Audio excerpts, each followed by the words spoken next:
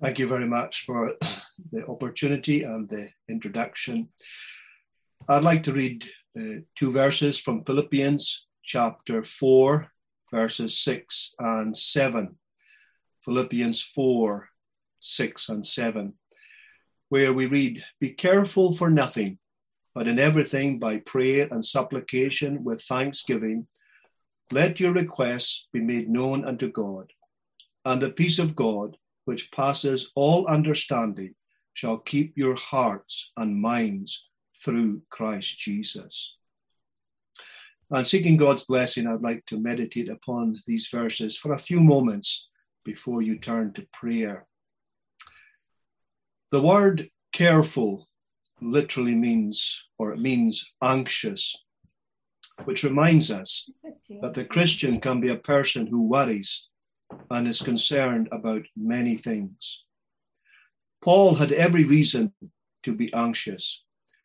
He was the one under God who first brought the gospel to Europe when he founded the church in Philippi. He did not spend much time there and left following the earthquake, which led to him and Silas being released from prison in Acts chapter 16. The founding church members were a businesswoman called Lydia, the Philippian jailer, and a former demon-possessed slave girl. Still, the church flourished. When he wrote the letter, there was a division between two women in the congregation that could develop into something more serious if not rectified soon. He wrote this epistle from prison in Rome, where he might face the death penalty, and he knew of people preaching Christ with wrong motives in Rome. Plus, he had the burden of looking after or being concerned about all the churches that he had formed. So he had plenty reasons to be worried. Yet, he was not worried or anxious at all. And he did not want the Philippian Christians to be anxious either.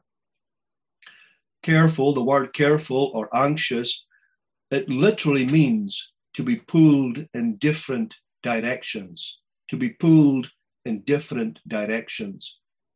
And the old English root from which we get our word worry means literally to strangle. If we put all these meanings together, to really worry about something does strangle a person. It does handicap the person. Worry has a definite physical effects upon us. It can cause headaches or neck pains or ulcers, even back pains. Furthermore, worry affects our thinking, digestion, and even our coordination. According to Warren Wiersbe, from the spiritual point of view, worry is wrong thinking, the mind, and wrong feeling, the heart, about circumstances, people, and things. Worry is the greatest thief of joy. It is not enough for us, however, to tell ourselves to quit worrying, because that will never capture the thief. Worry is an inside job, and it takes more than good intentions to get the victory. The antidote to worry is the secure mind. That's why he says, following the two verses I read, "Finally, brethren, whatsoever things are true, whatsoever things are honest, whatsoever things are just, whatsoever things are pure, whatsoever things are lovely, whatsoever things are of good report, if there be any virtue, if there be any praise, think on these things." When we become Christians, some people would like to tell us, and certainly the world does, that somehow we've left our minds behind. That is not the case at all. The mind is vitally important in our Christian experience, and we must feed our mind upon good things. That's what Paul tells them. Paul calls the Philippians to prayer by using three words to describe real prayer in our text. Three elements that should be found in all prayer. What are they? The first word he uses is simply the word prayer. And that's a general word for making requests to God. And it carries behind it the idea of adoration or devotion or worship or a sense of awe.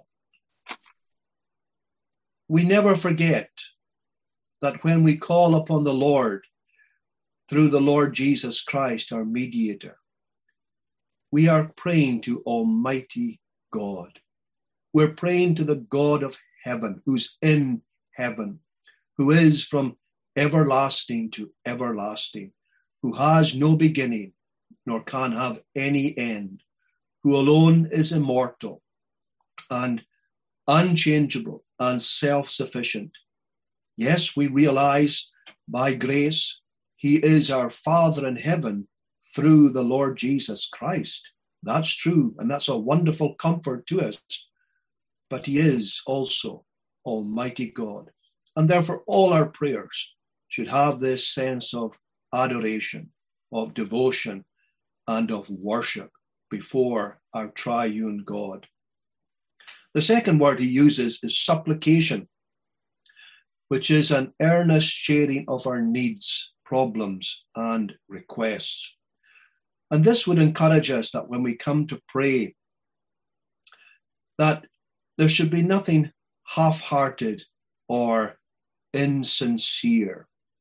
The things that we ask for, they should be things that are uppermost in our mind, things that are according to his will and his word. And we should show that we really want them, that we need them, and that we are prepared to humble ourselves and to seek God's face that we might have them. You will be well familiar with that verse in James chapter 5, verse 16, talking about the prophet Elijah. The effectual, fervent prayer of a righteous man availeth much. Elijah was that kind of individual. He was determined to pray and to continue praying until he got. He was one who knew what it was to supplicate and to present earnestly his prayers and requests.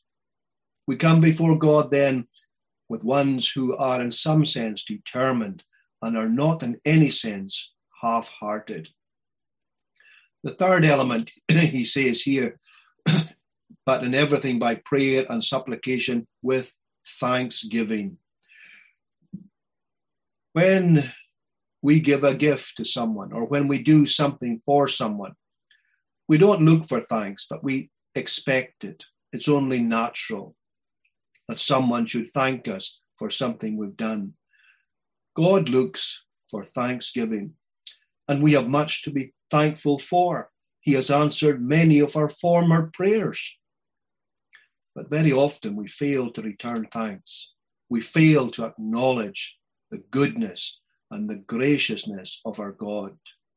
We are reminded about that incident in Luke's Gospel, chapter 17, when 10 lepers were cleansed. What a glorious miracle the Lord Jesus performed on these 10 lepers. All of them were cleansed, but only one turned back to give thanks. All of our prayers must have this element of adoration, supplication, and thanksgiving. Let your requests be made known unto God. What is prayer? What is it? How can we define it? Our shorter catechism says, prayer is an offering up of our desires unto God for things agreeable to his will, in the name of Christ, with confession of our sins and thankful acknowledgement of his mercies. And friends, every time we come before God, we should be thankful for his mercies. Even if life is difficult, even if life is hard, we should be thankful for his mercies, because things could be far, far worse. You see, the very essence of prayer is recognizing your need and your dependence upon the Lord for his help. And our text in Philippians fits very well with a Old Testament text we find in Isaiah in Isaiah chapter 26 and verses 3 and 4. Thou wilt keep him in perfect peace, whose mind is stayed on thee, because he trusteth in thee. Trust ye in the Lord forever, for in the Lord Jehovah is everlasting strength. There we have the mind again, whose mind is stayed upon thee. There's the secret to praying and to seeking God, to have our minds filled with him and with holy things. Paul here is exercising the Philippians. What is he saying to them? Well, basically what he is saying to them and what the word says to us is, worry about nothing. Pray about everything. Nothing too great or small to bring before the Lord. We're inclined to bring only the things that seem great in our sight before the Lord. But Paul says here, but in everything, by prayer and supplication with thanksgiving, let your requests be made known unto God. Worry about nothing. Pray about everything. May the Lord bless his word to us this afternoon.